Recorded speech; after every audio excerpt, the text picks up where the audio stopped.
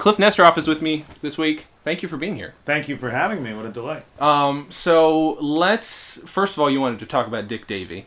Yeah. Which I'm very happy that it's one of those things that maybe a lot of our audience will not even know anything about. Nobody knows Dick Davy. Did you Google Dick Davy before? Yeah, a little bit, but I didn't get to read up that much. I just listened to what I was sent. Did you find any information Not when you much. Googled Dick Davy? Other than stuff that you'd written. Other than some basketball coach also named Dick Davy. Oh, yes, right. Mm-hmm. And maybe something that I wrote. It's funny because I was going to Google Dick Davy just to refresh my memory, and then I did and realized that I was just reading myself. I wrote one little mini article a long time ago. There's no additional information. This guy, Dick Davy, put out 2 great comedy records in the 60s and then vanished from the face of the earth. That's so strange. There's no information on the internet whether he's alive or dead or what happened to him after, like, the 60s. Do we know where he's from? Well, he was from, I believe, New York or Pennsylvania. But if you listen to the comedy record, he does this, like, Cracker Barrel Southerner accent. He talks like he's from Alabama, and he sets up his act as having been from the South. I just got back from where I'm from, the South, and he speaks in this this drawl. But I think he was from Pennsylvania or New York. He was like a... That's weird. I wouldn't have guessed that. He was one of many guys who was a folk singer first, turned comedian. That was not uncommon back then. Sure. Guys who would be doing the folk clubs, but in between songs would introduce the songs and get laughs. Yeah. And slowly but surely would weed out the music and get more and more laughs. That's what happened with the Smothers Brothers. Right. They were originally a straight folk act. Billy Connolly did that to some degree, Billy right? Connolly. There's a lot of people. I'm trying to think who else. Alan Arkin, Marshall Brickman, who co-wrote Annie Hall and Manhattan, and ghost wrote Woody Allen's stand-up act. That's how they got to know each other. He was opening for Woody or vice versa. But again, he was like the voice or the mouthpiece for the folk trio. He was the one that was good at talking, this guy Marshall Brickman. Okay. And again, learned that he was funny as a folk singer by talking to people and became a comedy writer and eventually co-wrote Annie Hall and all these other things and stopped doing folk music. Yeah. So Dick Davy was the same thing. He was a folk guy in... I don't know if it was the Tamiment Resort or the Poconos, but that sort of region where the Pennsylvania and New York border has resort towns and resorts that are not the Catskills, but are like the Catskills, a little bit hipper, a little bit more progressive. And Dick Davy came out of that in the late 50s, early 60s as a folk singer. Very progressive guy. Most of the folk musicians were communists or socialists, and Dick Davy was one of those. And then if we listen to the comedy records, they're both very political. It's him talking about the civil rights era, him kind of playing the fool, the white guy, for a black audience or for a progressive audience. Because one of those was recorded at the Apollo, correct? Right. Which is crazy. Right. Dick Davy live at the Apollo, which is an excellent record. It holds up. It's full of strong material, which is weird because we don't know who he is. And usually, I'm sure on your show, when you play a really obscure comedy record, it's usually really obscure and the guy's really unfunny. Yeah. Most of the time, right? Yeah, the episode we did with Jeff Abraham, we picked some random ones out of the group and most of them were garbage. And everybody was horrible. Yeah. So the comedy records that are great, that hold up, whether it's a Jackie Mason comedy record from the 60s or Woody Allen, they're famous for a reason. For sure. Dick Davy is an exception. He's one of the guys who's almost at that level, but nobody knows who he is. Yeah. And both of those records are excellent. And yes, one of them is recorded at the Apollo. He was the first white stand-up comedian to headline the Apollo since it became the Apollo. Yeah. I think in 1934 is when it reopened as an all-black venue, the Apollo. Before that, despite its address in Harlem, it was known as a whites-only venue. Really? Okay. Which is not uncommon in America in certain neighborhoods. For sure. Of color, especially in those days, white people will go, we need a venue of our own so we don't have to go to the black neighborhood and then be around black people, you know? In Vancouver, they had the same thing. In Chinatown, there was a diner called the White Spot. And it was a whites-only diner. But in Chinatown, because if somebody worked near Chinatown, wanted something to eat, and didn't want to have to... Wow. You know. But it still exists, right? Just under... It's still called the White Spot, correct? Does that... I hear it still exists, but it's just its own thing now. Yeah. And I couldn't, I couldn't in good conscience go there. Yeah, I don't know... Yeah, well, it was called the White Spot. I'm pretty sure I'm not getting it wrong. There is a chain of restaurants there called the White Spot that no longer has that mandate. I'm not sure. Yeah, I would hope so. I'm not for certain sure that they are the same. Though it is a weird coincidence. Sure. Both would be a Vancouver diner. Right. But the Apollo was a whites-only venue up till 1934 in Harlem. So back then, white comedians did play it. Mm-hmm. And then throughout the war years, during World War II, a lot of white people like Bob Hope and Bing Crosby would host fundraisers at the Apollo. Mm-hmm. So they did. So there were some white performers that played the Apollo. Mm-hmm. But there was no stand-up comic who was white who headlined the Apollo. Mm-hmm. But between all that time, once it became the black venue. Until this guy, Dick Davy. Yeah. There were a few other white comedians. This guy, Don Sherman, who opened for Dinah Washington at the Apollo. Mm-hmm. And there were black comedians, of course, that headlined the Apollo, like Moms Mabley and Pigmeat Markham. But Dick Davy, the reason he was the first white guy to headline the Apollo, basically, if we listen to the record, is that he did really interesting, progressive material about the race situation, as they referred to it back then. Yeah. Civil rights era stuff. And he kind of played the dumb Cracker Barrel, but the joke was on him. Yeah. And all the jokes had this strong, smart, progressive point of view. Yeah. Whereas a lot of the white comedians of that era, even if they were sympathetic to the civil rights movement, the jokes were usually still kind of condescending. Yeah. You know, like Jerry Lewis, there's an episode of Merv Griffin from 1965 with Richard Pryor, young Richard Pryor.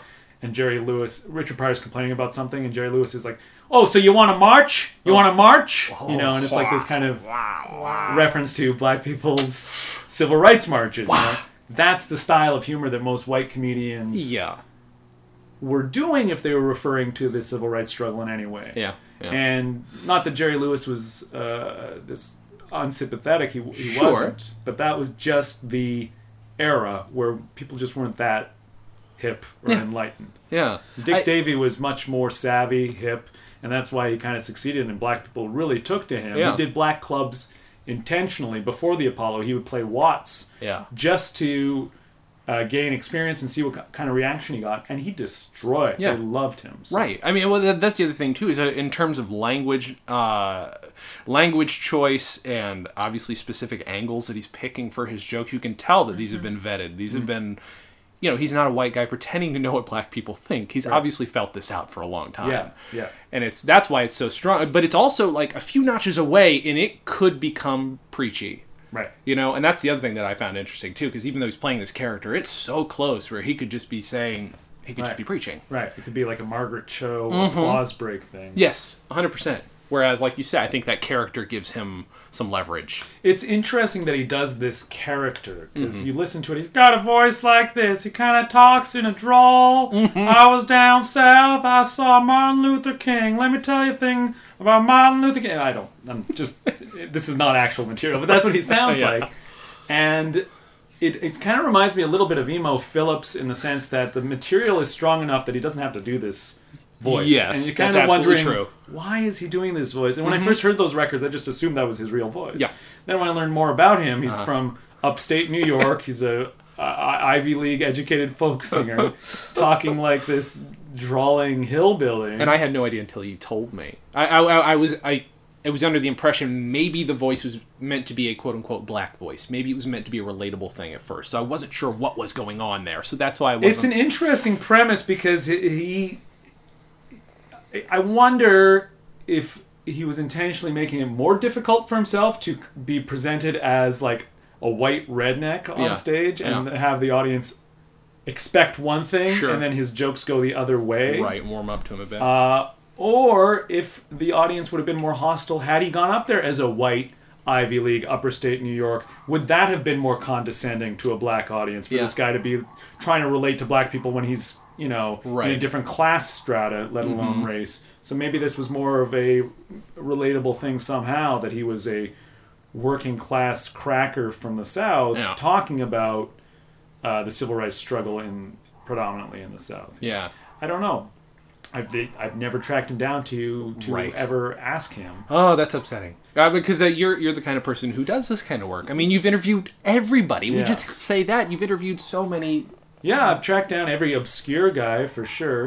Norm Macdonald, I'm not name-dropping, but I am name-dropping. Yes, of course. Norm Macdonald said something flattering about me a couple months ago, where he said, I like Kliph Nesteroff because he tracks down the guys who didn't quite make it. Yeah. Right? Yeah. And Dick Davy's one of those guys that didn't quite make it. What Norm doesn't realize is I tracked down the guys who didn't quite make it because the guys who made it don't want to talk to me. Of course. Because they don't have time for a schlub like me. But it's nice to be complimented as if that were my mandate. No, of course, yeah. But Dick Davy is the kind of guy I would normally have tracked down and interviewed at length.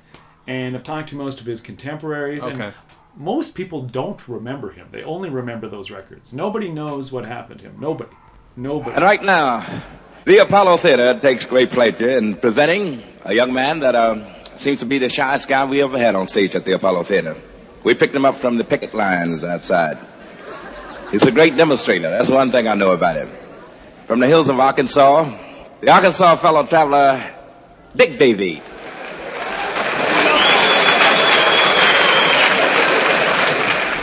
Howdy. I used to say hi y'all, it's just a way of greeting in Arkansas, but up here I found out say hi y'all's a way to a beating.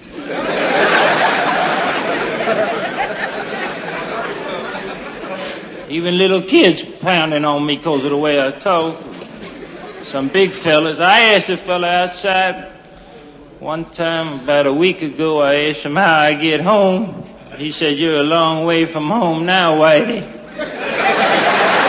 He gave me a punch. The fella just said that right back over here, a little bit scared. No, it was over there, I think it was. Ain't that where I come out from? He said, "Go on out there, Whitey. They're either gonna love you or lynch you." But everybody been real polite to me around here. Keep calling me Mr. Charlie. And to have such an historical moment at the Apollo is so weird. And I just wonder, well, in your experience, has he influenced anybody heavily or at all? Or is it just somebody you discovered and you're like, well, fuck? Well, I don't know that he influenced anybody. Those records are not rare, but they're not common. Sure. They're on Columbia Records, a major label. I know I've seen them once or twice, but not... They're very good. You know, they weren't bestsellers. Most comedy records weren't bestsellers. Sure. They sold okay, other than the giants like Cosby and Jonathan Winters and Alan Sherman, stuff like that. But most of those comedy records during the comedy record craze went out to the market, and you know, they didn't cause huge waves. And the Dick Davy, I think those records did do okay. Yeah. There's a book that you should read, that everybody should read, that does talk about Dick Davy. The book is from 1975. It's called The Last Laugh by this guy, Phil Berger. And at one point, it was the only book about comedy. In the 70s, about stand-up comedy. Yeah. There had been books, you know, about the silent film clowns, the great screen comedy teams. But there'd never been a book just about nightclub stand-up. And this book in 1975, The Last Laugh, was the first. And talked about Lenny Bruce, talked about, for the first time in any book, talked about Lord Buckley. Really? Talked about Jack Roy, who was Rodney Dangerfield before he changed his name. So it has all those stories, and it's really interesting. And it also talks about Dick Davy. And it's really the only stuff that's ever been written about Dick Davy. And this guy did interview him and talk to him about why he didn't do stand-up anymore. Okay. And he said that around 1968, the time that last comedy record came out, I think it's called You're Far Away From Home, Whitey. And it's a funny record. It's recorded in Watts. Around that same time, Dick Gregory was doing really well, you know, and he did a similar point of view. But Dick Gregory was a black comic talking about the civil rights struggle. And when Martin Luther King was assassinated, Dick Davy said that the tone of his audiences completely changed. Okay.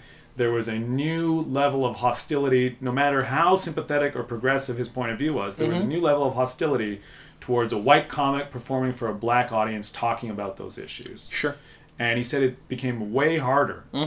And people would say to him, who were sympathetic to his point of view, that, why are you performing here instead of a black comic? Yeah. And he said it made it really tough for him. Yeah. And he said, there's already Dick Gregory. There doesn't need to be a white Dick Gregory. Right. And he came to that conclusion himself, and he stepped away from stand-up and retired. See, and now that you say that, it does make perfect sense, and I had wondered if it was something to that effect, because it's... again, like you say, you could, like I was saying, it could borderline on being preachy. Like you say, it could also borderline on being condescending. Yeah. Because making the assumption that I have to do the work because I'm a white dude it's good that you're doing it. And if that's not your perspective, great. But it can come across like, well, I have to fix this for you. Right. And that's really hard. I'm a white liberal who understands the situation. Yeah. But then to step back that's a strong decision, especially if you do good work. Yeah, and it's a noble thing, I think, I guess. I think so. Who's to say? Maybe Dick Davy, had he kept doing stand-up for another 10 years, would have turned into Dennis Miller. He would have turned into never know. Jerry Rubin, going from the hippie activist into the Wall Street Reaganite, right. for all we know. So maybe it's a good thing that he stopped while he was ahead. But both of those records are really good. You're Far Away From Home, Whitey, and Live at the Apollo are Stronger Than Dirt is what the name of the LP that's recorded at the Apollo is called. Mm-hmm. And they're both really good. I remember being really surprised by Stronger Than Dirt when I bought it because I didn't know what it was. I thought it was maybe music because he's in this white suit on the cover. He looks like Al Green sort of in this all-white suit, and he's holding a sword. Is that how you discovered it? You saw his album? Okay. I bought it at this place called Frank's Vinyl Museum in Toronto, which went out of business a few years ago. But when I moved to Toronto in 1998, I was going to school a few blocks away from this place, Frank's Vinyl Museum, which apparently had been there for like 40 years. Okay. But it was going out of business. So everything was 50% off, and it was massive. It wasn't as big as Amoeba Records here, but the main floor was as big as the main floor of Amoeba. It was just vinyl. It wasn't a hipster place. It was more like low-key, and it was more a warehouse and like old men kind of shop there. Old men record collectors, you know. That's awesome. And when they were going out of business, what they did, they had their new arrivals section. Every week, they would put a new 500 records in the new arrivals section that were being stored in the basement because they were going out of business. Yeah. So they had all this dead stock.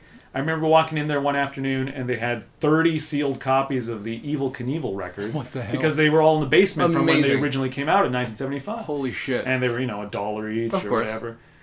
So I would buy records there all the time. It was cheap to begin with. 50% off. Most of the records were $2.50 or $1. And then their last week in business, I walked in there, and the kid behind the counter said, "Just so you know, man," it was like Saturday night, 7 p.m. There was nobody in there. He goes, "Just so you know, man, just an hour ago we started our everything in the store is $1 sale, except for everything that's 50 cents." And I was like, and I'd already been in there a bunch of times and bought records, and I knew where the section was where the prices never fluctuated. Even though everything was cheap, there was still a section where things were like $40 and $50, like some things. And I said everything's $1 except for that one section. He goes, "No, and that section's $1 now too." And I was like, wow. Oh boy.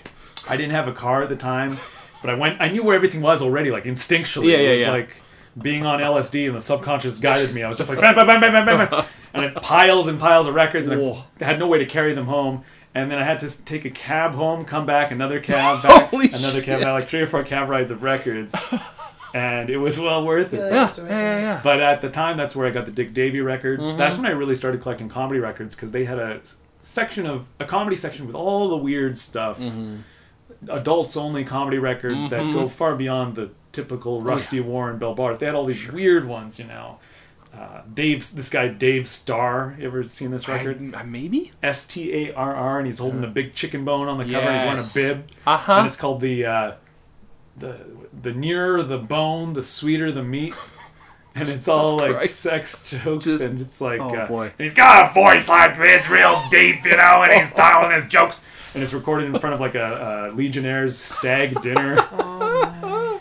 Holy shit. That kind of stuff. Or the farting contest albums that are out there. The crepitation contest. Sake, how many are those? Yeah, there's a few of those. Too many. Yeah. Have you heard them? Have you listened to them? I had like the crepitation contest on Laugh Records. And that same store, Frank's Vinyl Museum, had all these sealed Laugh Records LPs for $1. But that's where I bought the Dick Davy record, Stronger Than Dirt. I think it was 50 cents.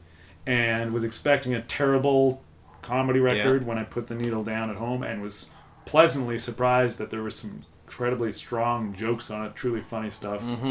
Obviously it's dated because it's about the civil rights struggle, but so Dick Gregory's dated, but if you know your history and have context for it, I think it's really funny still. Absolutely. It really holds up. Yeah. And again, it's in general, trying to make that kind of comedy is noble in and of itself, even if it sucks. I mean, at the very least, trying to do something. But not only trying to do something, but being that funny is hard. Yeah, I mean, it took balls to I'm sure most white comedians, for whatever reason, even if they're not racist, would have like trepidation about headlining the Apollo, a historic all-black theater. It's a notorious theater for being hard on black comics on its amateur night, let alone, you know, a white comic. So I can only imagine in the late 60s, at the height of tensions and riots and all of that, to pull that off is remarkable. I feel like I should try and re-research Dick Davy a little bit. My resources and abilities are stronger now than when I first wrote about him, which was, I don't even know, 2006 or so. Okay, sure. But he still hasn't surfaced. And other than that book, The Last Laugh, I don't know much that's written about him. I do know that he and Woody Allen were contemporaries in eastern Pennsylvania in one of those mountain resorts in the late 50s, and they did a lot of shows together. Okay. And in that book, The Last Laugh by Phil Berger, he talks about what he remembers about Woody Allen at that time. So he was addicted to spearmint gum. He was always chewing Wrigley's nonstop, and it annoyed him. But other than that, Dick Davy has never surfaced that I know of in the 70s, 80s, 90s. He never did television. Yeah. He never did movies. Wow. I had heard a rumor that he became like a teacher. Okay. So totally stepped away. God, like that's just so weird to me. Maybe Dick Davy is not his birth name. Sure. He's maybe going by a different name. Right. But anybody who does Google Dick Davy is often led back to the thing I wrote, so every now and then I get an email or a shout-out about it, but it's not about them knowing where he is. Right. Sometimes it's them, people asking me if I know. Of course, yeah. But yeah, I think they're two of the most unsung comedy records of the comedy record craze, the two Dick Davy LPs. Do you have, is one of them stronger to you? I'm just curious. I think they're both good. The one, Stronger Than Dirt, that I owned is the one that I remember the best, that I've heard the most, and I just remember it being really good. And then around the time I wrote that article, I downloaded You're a Long Way From Home, Whitey. But I remember them both being good. You know, brother up there doing all that yelling, Reverend Martin Luther King teach me I should love everybody, but that get a little difficult sometimes. Reverend King, he don't know about nonviolence up north. It's a little different than the south. Up here, nonviolence is when the garbage cans you throw down on the police don't have no broken beer bottles. I know that the second one, You're a Long Way From Home, was recorded at a club in Watts, I think called the California Club, an all-black nightclub. Interesting, okay. And then the other one's the Apollo. It'd be interesting for me to re-listen to them to see if he has a different style or approach. The Apollo is a vast theater. It seats something like 1,500 people or more. Yeah. And it's a very different animal than performing for just a nightclub of drunks where there's like 100 people. Right. It's completely different. Right. But I wish there was more Dick Davy out there. There must be. There must be some random television appearance somewhere. You would think. Yeah. Or even, well, I don't know about radio, but maybe. There's got to be something sitting out. But I guess it's all been mostly destroyed. But as far as discography, though, that is for sure. Those are for sure his only two. That's true. Yeah. Jesus, that's rough. Like now you've got me. Like now, there's a part of my brain that's entirely occupied with how do we find this man? You know, like I can't but think. His story is going to be fascinating because even the guys who didn't do anything as historic as headline the Apollo, even if they're just bombing in weird little nightclubs in the '60s, have interesting stories. Yeah. When you fuse comedy with like political activism in that era, it's always interesting. Sure. Because you're in the thick of history, like real history, important history, like this place and time that will never be recreated. In my book that I have coming out in the fall, I have a section about the late 60s, and it's for me the most interesting because I'm talking to guys who walked out on stage of the Tonight Show while they were high on LSD, and talking about how their panel segment went with Johnny Carson while they were staring at Ed McMahon's chest as it melted, you know? And it's like, what could be more interesting than that? It's so compelling to me because it could have only ever happened in that era. Yeah. Where it wasn't even like a news story or a big thing. You could just say, yeah, I'm on acid, and then walk out there and do your set. Right. It was like not totally bizarre or out of line. It was somewhat common with a certain contingent of the population. Yeah. But Dick Davy belongs to that 60s I can't tell how old he is by listening to it either. I mean, if he is a contemporary Woody Allen, I'm guessing then he's in his 40s at this point. Is that right? In the 60s? Yeah, 30s or 40s? I would say younger. Yeah, he's. I would say he's probably in his early 30s. Okay. All right. I'm guessing as well. Yeah, I think the voice fooled me, and that's why in my brain he still seems a bit older. Yeah, that's interesting to me too. Then to step, I mean, you've got if you are in your 30s, I guess it's okay to step away, but it's so much work. It's so much work to get to that point to be that good. Yeah, and to have step away from it all. Mm-hmm. I always find it interesting to theorize what people's acts would have been like today had they not quit. Because the biggest names in comedy, some of them quit stand-up at their height. Albert Brooks. Yeah. Woody Allen. Larry David quit stand-up. Eddie Murphy. So what would these guys' act be like in 2015 had they never quit? Sure. Because if you keep doing stand-up for enough years, you become a seasoned professional, you become very strong. But at the same time, if you keep doing it too long and you just become an old man, you become square, you become old hat, right. you become less hip. Could still do Vegas. That becomes the thing too, is I wonder which of them would have just totally sold out. Well, Woody Allen's last stand-up gig was Las Vegas, and the last 2 years of his stand-up career were Las Vegas. It's crazy. It is weird. There's a great TV special. I don't think it's online, but I watched it at UCLA where they have a big TV archive. And it's a George Plimpton special called Did You Hear the One About? And George Plimpton used to do these TV specials and these essays after he did his most famous essay called Paper Tiger. Yeah. You know that story where he trains with the Detroit Lions or whatever and does one professional NFL game even though he has no athletic ability and writes about it. Because that was so popular, he continued to do that throughout his career here and there at George Plimpton. Oh, that's right, and he tried stand-up, So he did this one where he tried stand-up called Did You Hear the One About? And in the TV special, he goes to Steve Allen, and they sit in with their writers, and they kind of tell him how you tell a joke. And then he goes and meets up with Buddy Hackett, and there's a scene, I can't remember who he's with, if it's with Buddy Hackett, but he's at the Tail of the Pup hot dog stand in Los Angeles, this giant hot dog-shaped hot dog stand. And they're talking about how you do timing and all this, and it's a cool special. It's all red tinted, scratchy film. But there's a scene where he goes to Las Vegas to watch Woody Allen's act. Okay. And the special is 70 or 71, so it's right the tail end of Woody Allen's career as a stand-up comic. Woody already has long hair over his ears, and he interviews Woody between shows at the Las Vegas Public Library, where Woody Allen would hang out because he hated Las Vegas, so he'd just go hang out at the library by himself, and there's nobody in Las Vegas is at the library but him. But I don't know why I'm telling you this. Oh, but you get to see a chunk of Woody Allen's Vegas act right at the end of his career, too. They show about 2 or 3 minutes or so of his act, and then they keep cutting to George Plimpton in the audience, like laughing and applauding. Of course.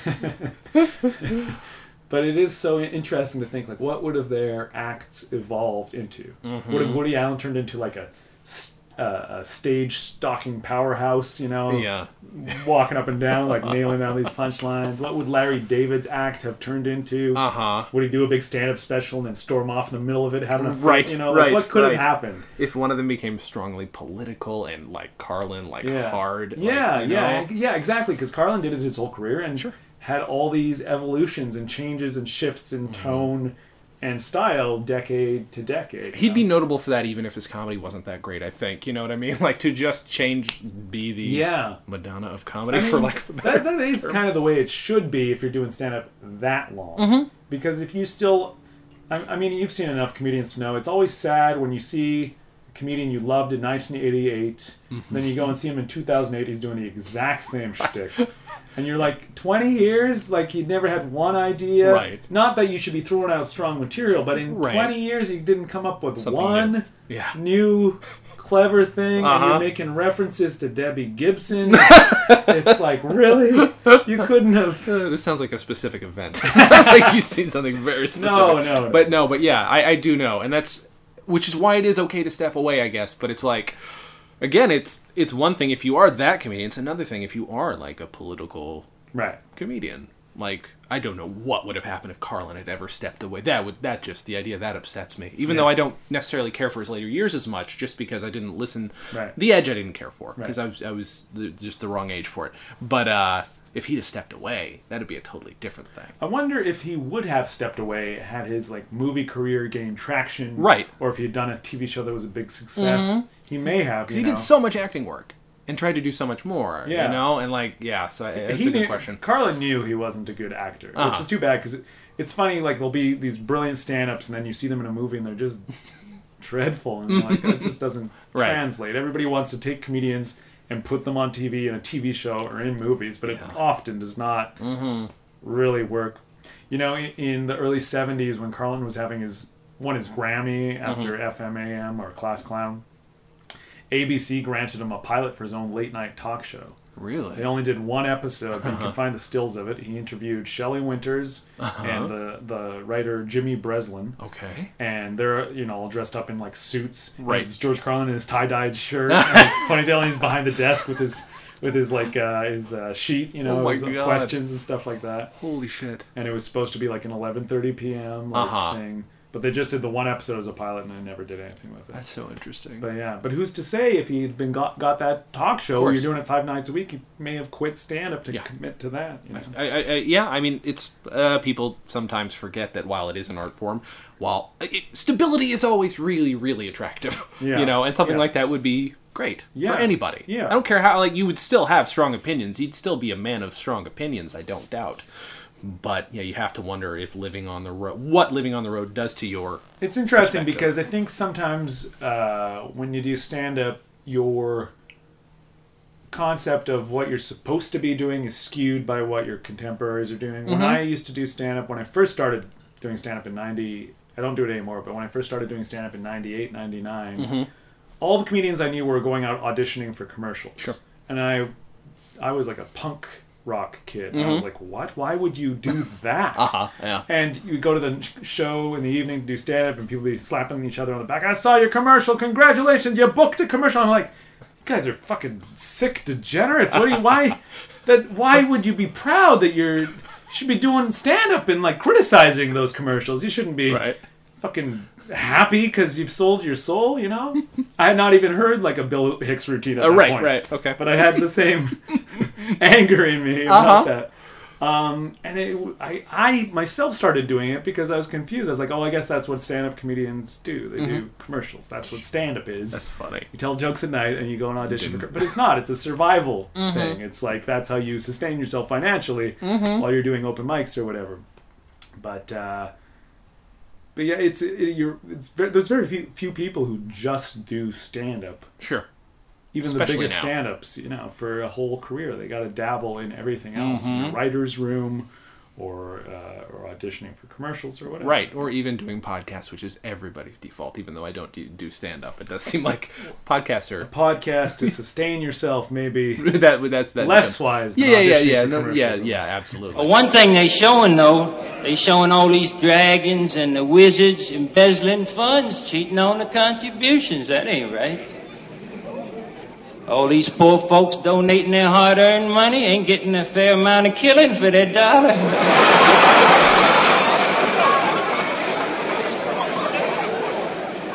But the Klan ain't gonna last long. They going out of style. They the only ones in the country still buying white instead of colored sheets. You know? The times is changing, I believe. Things is getting better for colored people. I seen a colored girl in the Playboy magazine right in the middle where you pay the 75-cent for.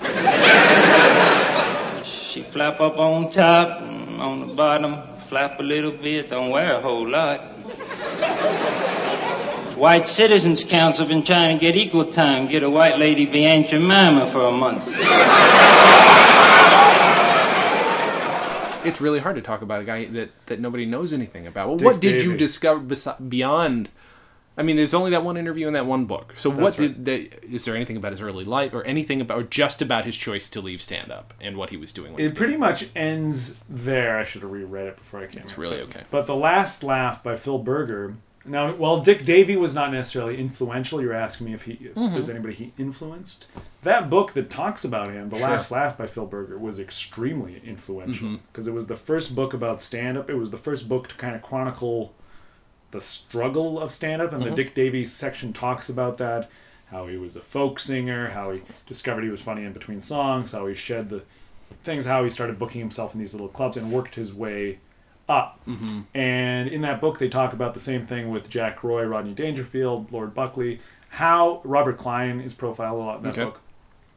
And up to that point, nobody really understood how you became a stand-up comic. People, even today, people still don't understand that you have to go up on stage and be terrible for a few years before you develop an act and become good. And you have to face public humiliation and not care about what that audience that you're torturing is thinking. 'Cause you have to just go, I'm never going to see these people again. Maybe not in Los Angeles. You know. But if you start anywhere else, these people will never see you again. It's not going to affect your career adversely if you're terrible. And this book, The Last Laugh by Phil Berger, was the first time to lay that down as a blueprint. And because of that, a lot of people who were interested in comedy who read that book became stand-ups for the first time, including Jerry Seinfeld, including, well, a number of people who came to prominence during the comedy boom in the 80s. Credit this book, The Last Laugh, as the reason they got into stand-up. And in a small way, this book is responsible, in a small way, for the comedy club boom that happened. It influenced a lot of people. If you talk to comedians of a certain age, of that Paul Reiser-esque generation, like you've heard of the Greatest Generation. I'm talking about the Paul Reiser generation. They were influenced by The Last Laugh by Phil Berger in a big, big way. I should have reread it before I came. But so it's interesting that it is the book that profiles Dick Davy as well. And unfortunately, the guy that wrote the book died like in the 80s. Or maybe he wasn't. He died of cancer, so there's no way to track down. You know, I'm sure those notes are irrelevant anyways. His phone number from 1975 is probably not in probably service, not so good. But... Yeah. Wow. And again, you know, when you talk about that, I do wonder what, at that time, what makes somebody so interested in the process of stand-up comedy. But I guess it could be. I mean, I remember growing up and never thinking about the idea that, you always hear people say this, but I didn't know you could do comedy for a living. Turns out you can't. But, like, you know, but still, like, it didn't know that was a thing, so you don't think about the process of how to get there. You just see them at the end. You just see them at their height. Or you see them on Caroline's Comedy Hour and never hear them again, but like, which I remember a lot of that as a kid. But you don't know how somebody got there. So, as far as your own writing, though, like what started you on the path of writing so much, like delving so much into comedy? I was influenced by comedy records because I was a record collector as a teenager. So I picked up, you know, the same stuff that everybody picks up in a thrift store when they find comedy records, the ones that are the most common. But, you know, you see a Bill Cosby record, you know who Bill Cosby is. You see a Jonathan Winters record, you know who Jonathan Winters is. But it doesn't matter how old you are, but especially when I was 19, 20, you don't know who Rusty Warren is or Von Meter is or Woody Woodbury is, but they're in every thrift store. Every junk store, every flea market, every antique store, every record store has records by Woody Woodbury, Rusty Warren, and Von Meter. And you're like, who are they? I've never seen Rusty Warren on TV. I've never seen Woody Woodbury in a movie. I've never seen Von Meter anywhere but in a thrift store on the First Family record. So there's got to be a story there. So I became curious and intrigued. And I was like, apparently these people were the biggest thing of all time at one point. And somehow they have become the biggest nothings of all time since then. And it's like the weirdness of celebrity, that somebody could be a million seller not that long ago. And we have never heard of them. So that intrigued me. And I was kind of on the cusp of the internet not quite yet being the internet, where you couldn't necessarily Google everything yet. You had to Netscape search a lot, and it did not necessarily produce the information you were looking for. But with the first person I interviewed, the first person I became very curious about was Woody Woodbury, who you probably have a record or two by. These records that would say not suitable for radio play on the back, adults only, and you listen to it and he's just talking about her quivering quim and you know her bazooms. There's nothing offensive whatsoever, and there's nothing really that funny. And it's funny when you listen to enough of those party records, you hear the same jokes come up again and again, you know. But I became intrigued by that, and the record label he was on was called Stereo Oddities, with one big O in the middle, like one word, Stereo Oddities. And I loved that, and I found it interesting that he was the only person on the label that put out nothing else. Well, I learned later they did put out a couple other things, but very little. And I stole the name of that a record label for the name of my first radio show that I Okay. did when I was a boy. I was 16 years old, and I had my own radio show Awesome. in Canada at this co-op station that I helped found. I co-founded with 5 other people, this experimental radio station. It was a pirate station for a month. Then we got a temporary license from the CRTC, which in Canada is the equivalent of the FCC. Got a temporary license to broadcast this station for a month. Then the CRTC does a thing where you file a request and they investigate if there's enough community support to justify a license for a community station. Interesting. 6 months later, we did another experimental thing. I guess it lasted 3 months this time. And then a year later, we're granted an actual permanent license to be a legitimate radio station. Okay. By that time, I had left, but that station still exists to this day. It's like a legitimate radio station, Radio CJLY. Back then, it didn't have a name. There was no call letters. Right. But anyways, I was 16, and during the first 2 experimental runs, I had my own radio show, and I would play records I found in thrift stores, and I called the show Stereo Oddities, because I played weird records. That's awesome. I'd never played Woody Woodbury, but I stole the name of his record label. So because of that, I was always intrigued by this guy, Woody Woodbury. So then I decided, well, as the internet became more of a mechanism for research and for information, I managed to track down Woody Woodbury somehow through somebody else. They said, here's his email or something, and I emailed him, and he emailed back, and I thought, wow, he must be 1,000 years old. That's so weird. But I phoned him without having researched anything. I phoned him, but I did record it with like a big old Sony tape recorder that somebody lent me a jack that you could plug into your landline. And I was on the phone with him, and I interviewed him. And I had not done any research because I didn't know anything about him. I didn't know how to research. But I had a record collection that had been accumulated over the course of a few years, and I had all these old comedy records of guys I knew nothing about. So I interviewed him, but I said, who is Harvey Stone? I have this record by this guy, Harvey Stone. He goes, oh, Harvey! Worst nose job in the history of the business. And he starts telling me this story about Harvey Stone. And I said, who's this guy? I got this record by Hal March and Tom Andrea. Oh, a hilarious team. Started in the Army. He knew the story of all these guys because he had worked with all of them. So he gave me this sort of thumbnail education. And then I transcribed the interview and put it in the zine that I was doing. A cut and paste photocopied zine. This interview with Woody Woodbury, and had little pictures of all the records as the things we were talking about. So that was the first thing I ever did. But I got into it. That's when I got into like old comedians and their stories and stuff like that. But it all came out of collecting records, appropriately enough. Well, howdy. I was a little scared just now standing back there. I guess I looked that way. Fella said, go on out there, Whitey. They gonna love you. Fella said, go on, Whitey. You clean? Black power coming to get me.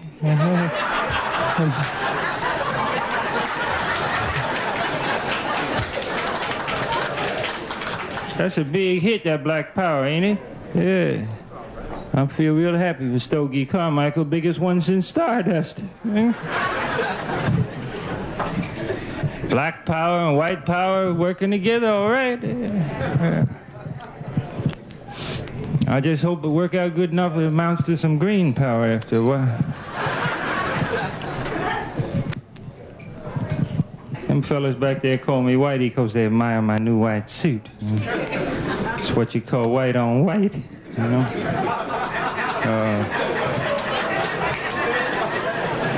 In white. I wish I'd keep this conch straight. Well, there's some white folks got nappy hair too, you know.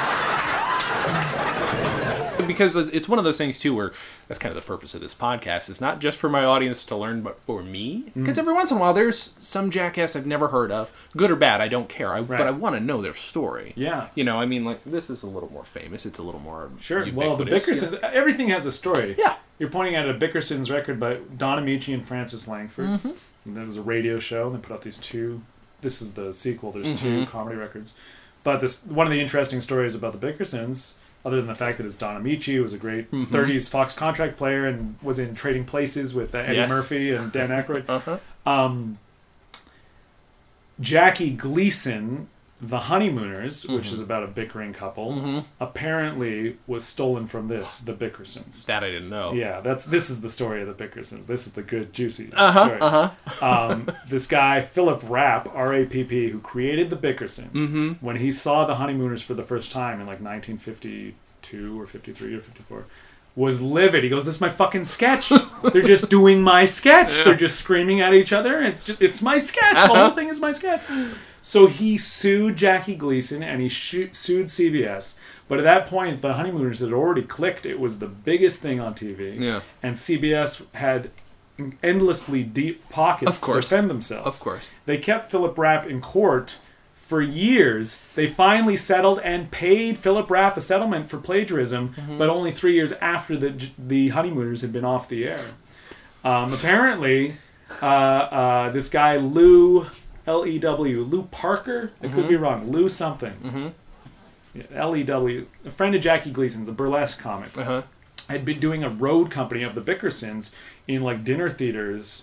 And because Philip Rapp, who wrote The Bickersons, also wrote versions of it as a play, which it lends itself very well because it's just two people kind of arguing. It's like a proto Neil Simon kind of thing.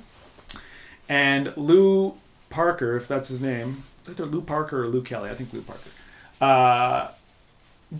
Invited Jackie Gleason to one of the shows, and Gleason said, "I love that.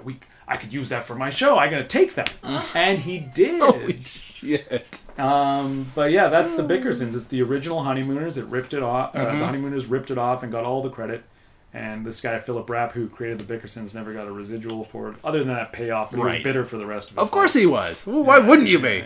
Wow. You know, speaking of Jackie Gleason, too, I'm always on the lookout. Did he ever, because I know he released all those fucking music records, did he ever produce a comedy album by anybody? Because I've been looking. I don't know if he produced a comedy album by anybody. Yeah. He did produce comedy shows of others. He did have under contract briefly a comedy team, Peter Marshall and Tommy Noonan. And Peter Marshall is best known as the host of Hollywood Squares for like 3 decades, the guy with the big pearly teeth and the glasses. He was a boy singer, straight man in a comedy team in the late 40s, early 50s with this guy, Tommy Noonan. Tommy Noonan was sort of like a beach party type movie actor. I don't know if he dated some famous girl singer at the time. I forget who. But Jackie Gleason produced a pilot for them, loved them. Peter Marshall told me that Jackie Gleason adored them, but when one night he brought all these people to see them in a nightclub, and Jackie Gleason sat right in the front row and was smoking cigars and was like applauding and like trying to be real supportive. And then like 10 minutes into their act, because Gleason was drunk, he passed out in his food, face down, and like he was in the front row, and Gleason's face was in spaghetti, and they were trying to do their act for Jackie Gleason as a showcase. But but he did sign them and have them under contract, produced a pilot for them. I forget what it's called. But other than those lounge music, that a lot of the time Gleason just lent his name to, and had somebody else do all of it, and then retained the publishing rights, so he got all the money whenever a 45 sold or it was played on the radio. I don't know. I can't think of a comedy record that he did. Art Carney, the sidekick, Norton on the Honeymooners, put out a lot of records, mostly novelty songs and children's records. Although he was great in audio, because Art Carney was a radio actor and hilarious. He was a brilliant impressionist, which you never really saw on the Honeymooners. I haven't seen his albums anywhere. That kind of blows me away that I haven't seen his albums. He did a record called Men at Work, which is all like, I'm a cab driver. Let me tell you about driving a cab in New York City. Oh, the traffic, the honking horns, the traffic. And then the next one is like, I work in a sewer. I'm a sewer worker. Let me tell you about, it stinks down here, but a check's a check. You know, that kind of thing. That's hilarious. Oh my god! And he put out a bunch of children's records where he's like reading Peter and the Rabbit. Okay, sure. But Art Carney on radio is hilarious.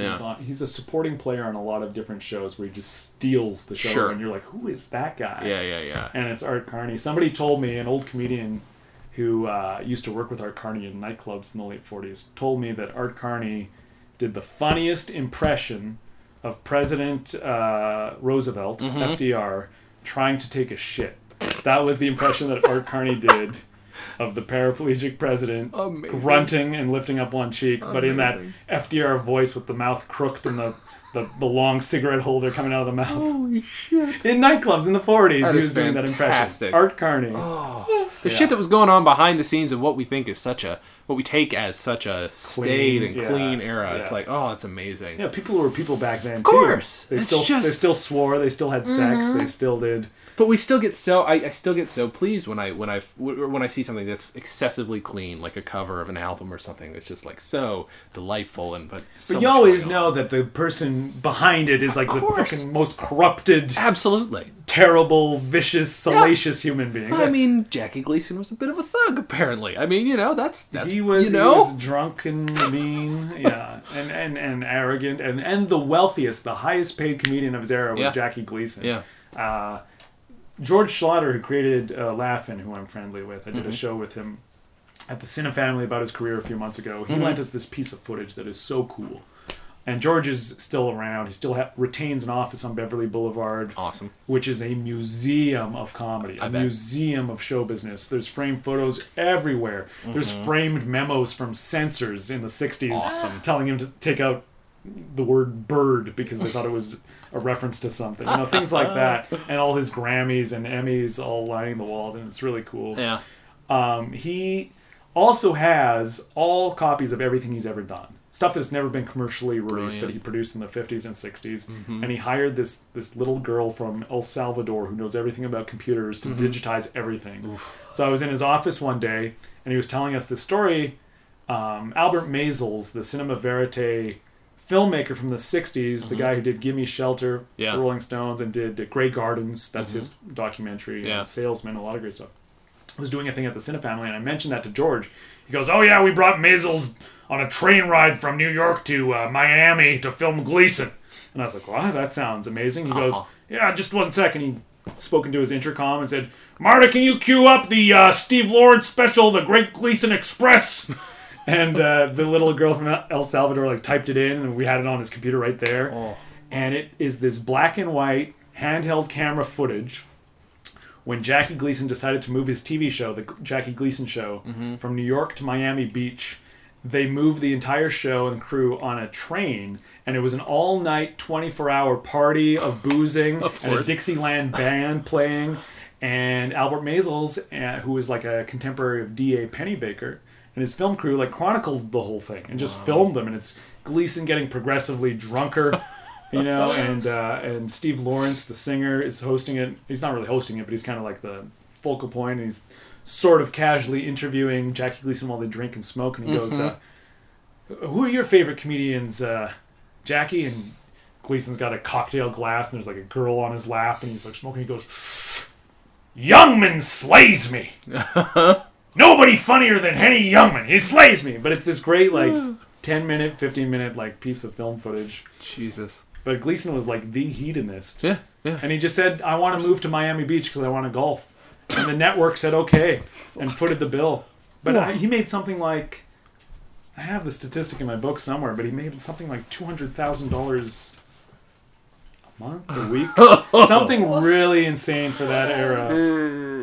I don't have an index yet in my book, so I have the prototype of my book that I'm working on. But yeah, Gleason was a jerk, apparently, to his writers, although he was very loyal. The guys who wrote sketches for him in 1949 were still on staff in 1969. Sure.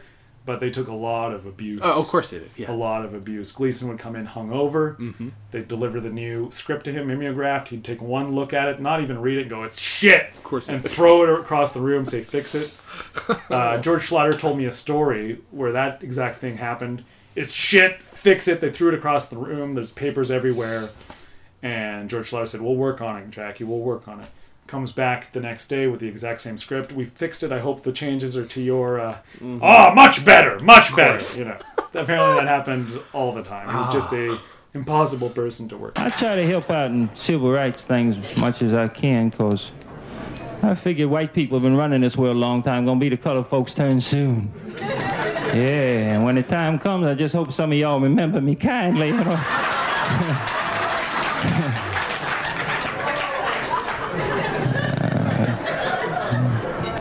let me have some whiskey privileges or something.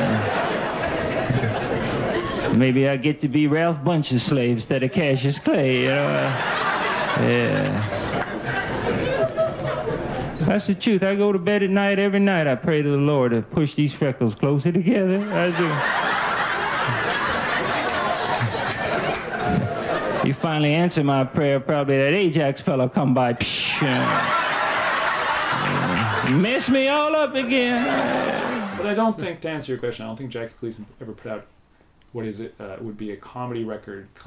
Right. Yeah, I think I found something where he had produced a music album by a comedy personality, if I remember correctly, and then that's why I got excited for a sec. I can't remember who it was.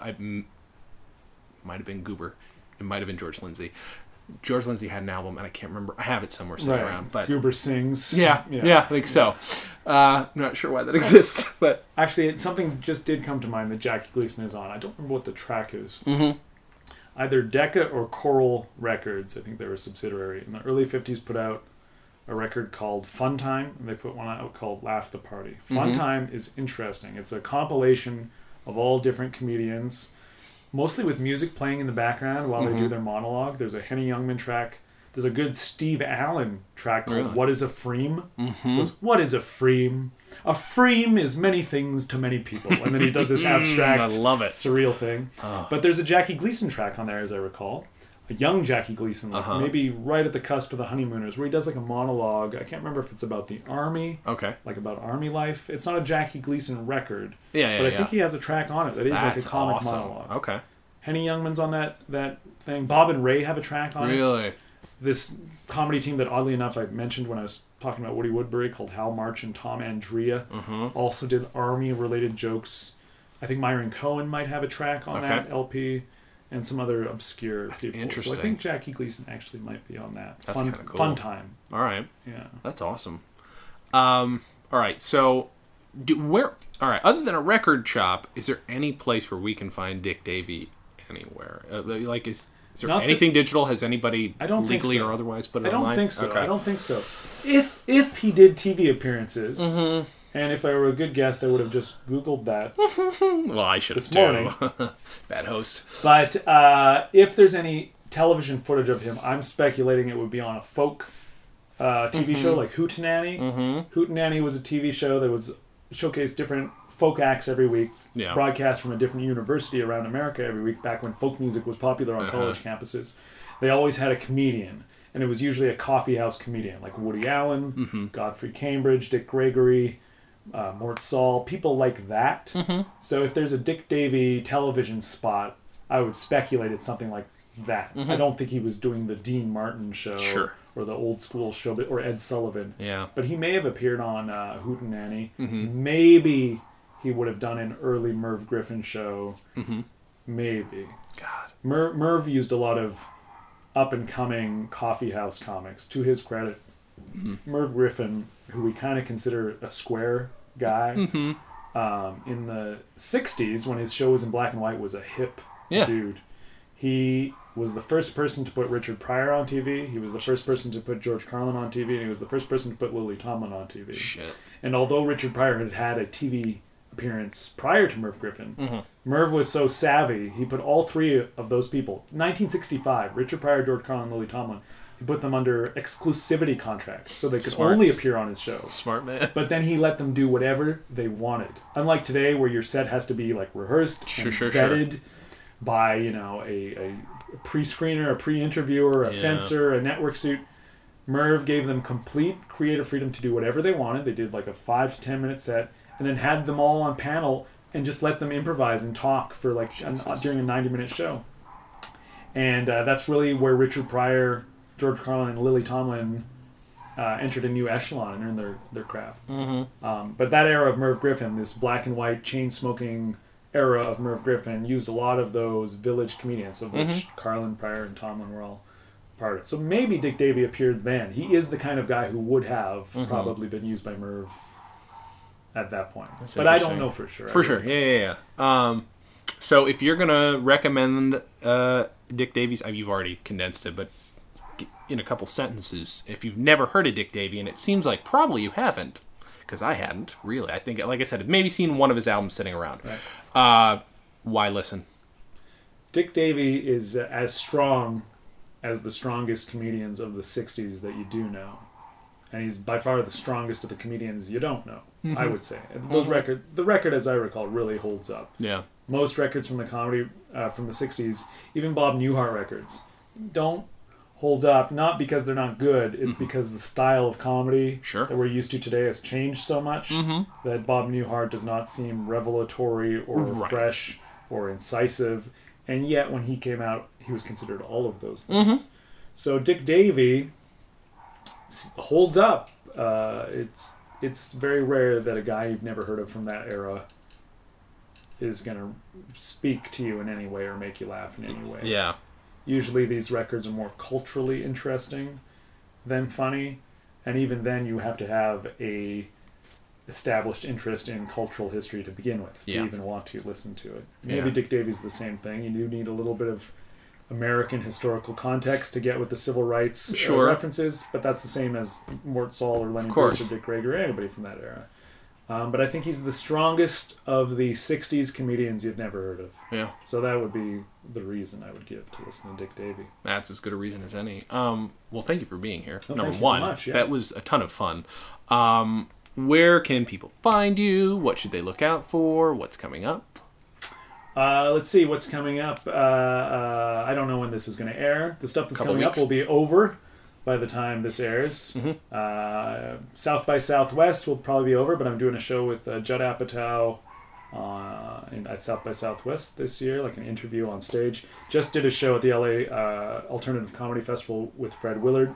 So all the stuff I've been doing over the years, research-wise, interviewing people for research purposes, I'm now bringing to the stage as a show. That's awesome. So I just did this show with Fred Willard. We only talked about his career in the 1960s. Awesome. Which nobody knows about. Right. He was slated to star in his own spin-off of Get Smart. Really? He was on the Ed Sullivan Show 4 times. We talked to him about the weird movies he had been in. He was in a French art film called Model Shop.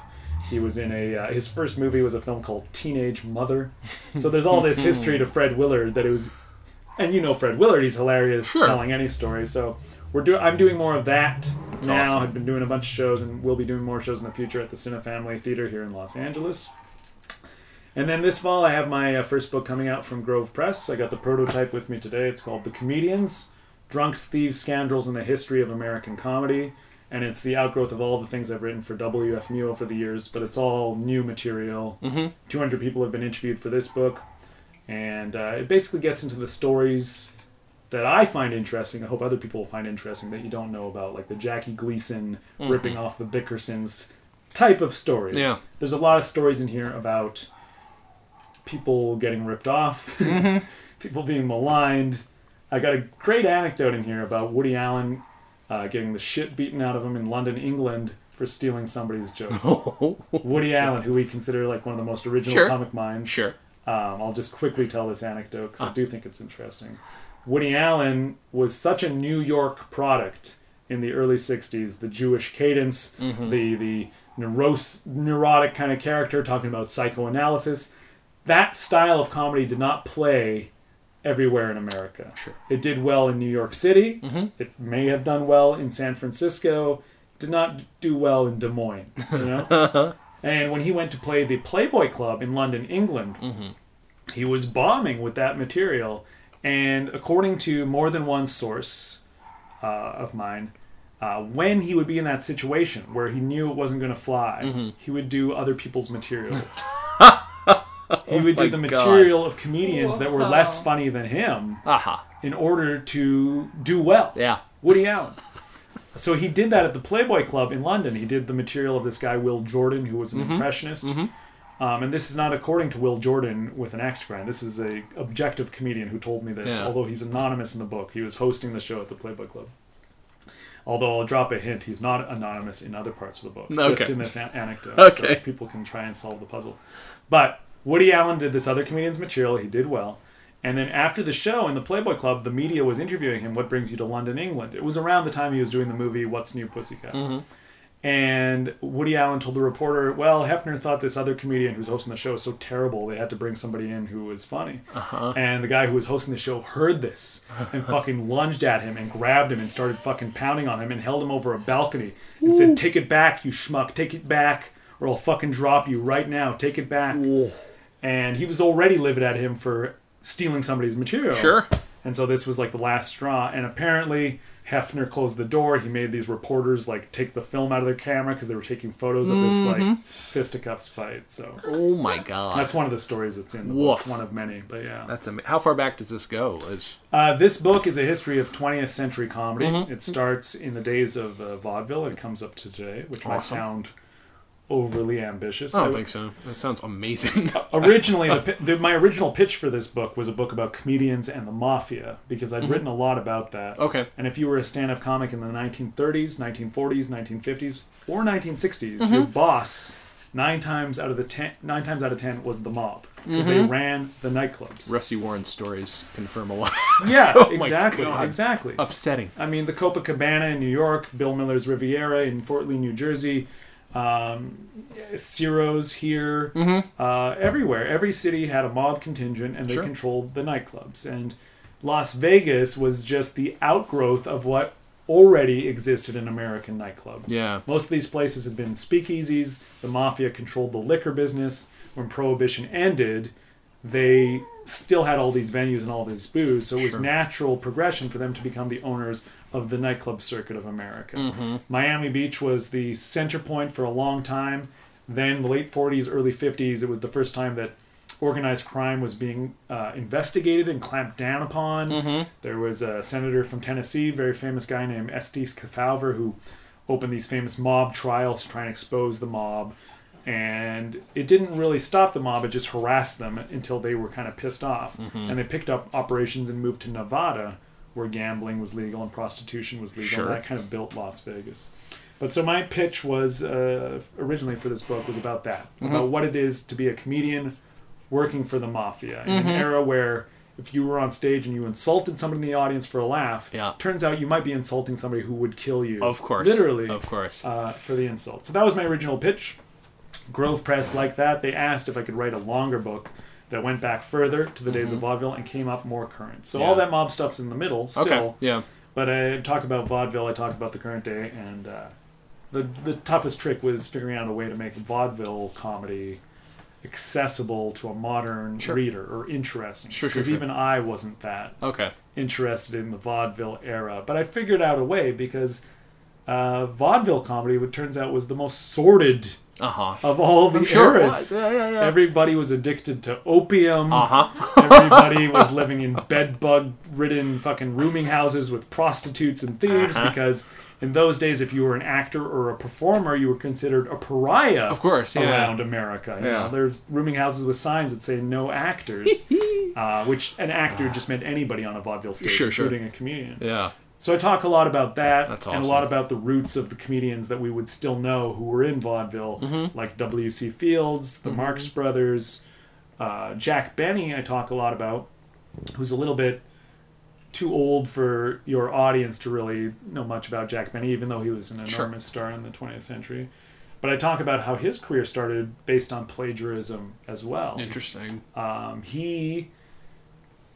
His birth name was Benny Kabelski, and at the time there was a big band leader comic fiddle player named Ben Burney. And when Jack Benny was starting out and couldn't get any work, he changed his name to Ben Benny, so that he would hopefully get booked when people thought he was Ben Burney. And he did.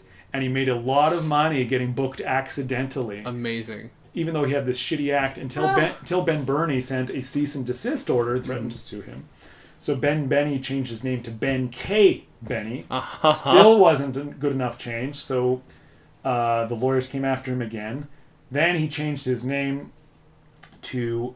he saw this other comedian named Phil Baker, who was in Ben Burney's orchestra, who also branched out, became a comic, and Jack Benny loved him so much that he stole all of his material and then started billing himself as Jack Benny, Phil Baker's brother.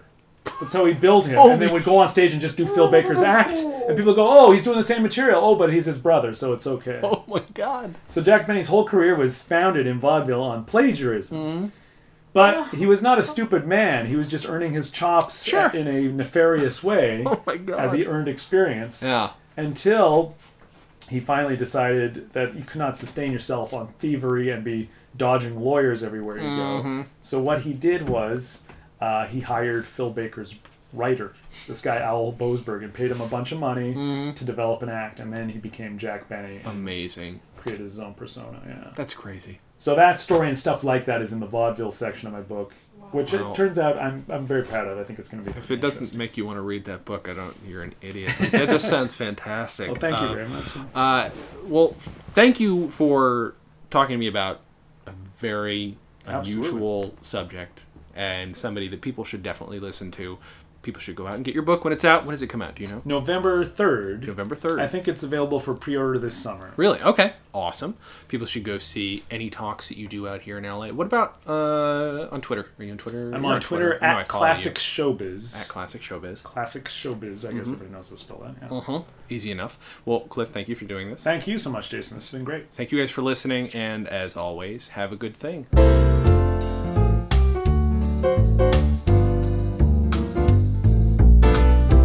Comedy on Vinyl is a production of Stolen Dress Entertainment. It is produced by Mike Warden and is hosted and edited by Jason Klom. Our theme song was composed and performed by Richard Levinson. Please visit stolendress.com to listen to our other podcasts, read our blogs, read our tweets, watch our videos, and read our books. Please subscribe on iTunes, and if you like us, give us a 5-star rating and a nice review.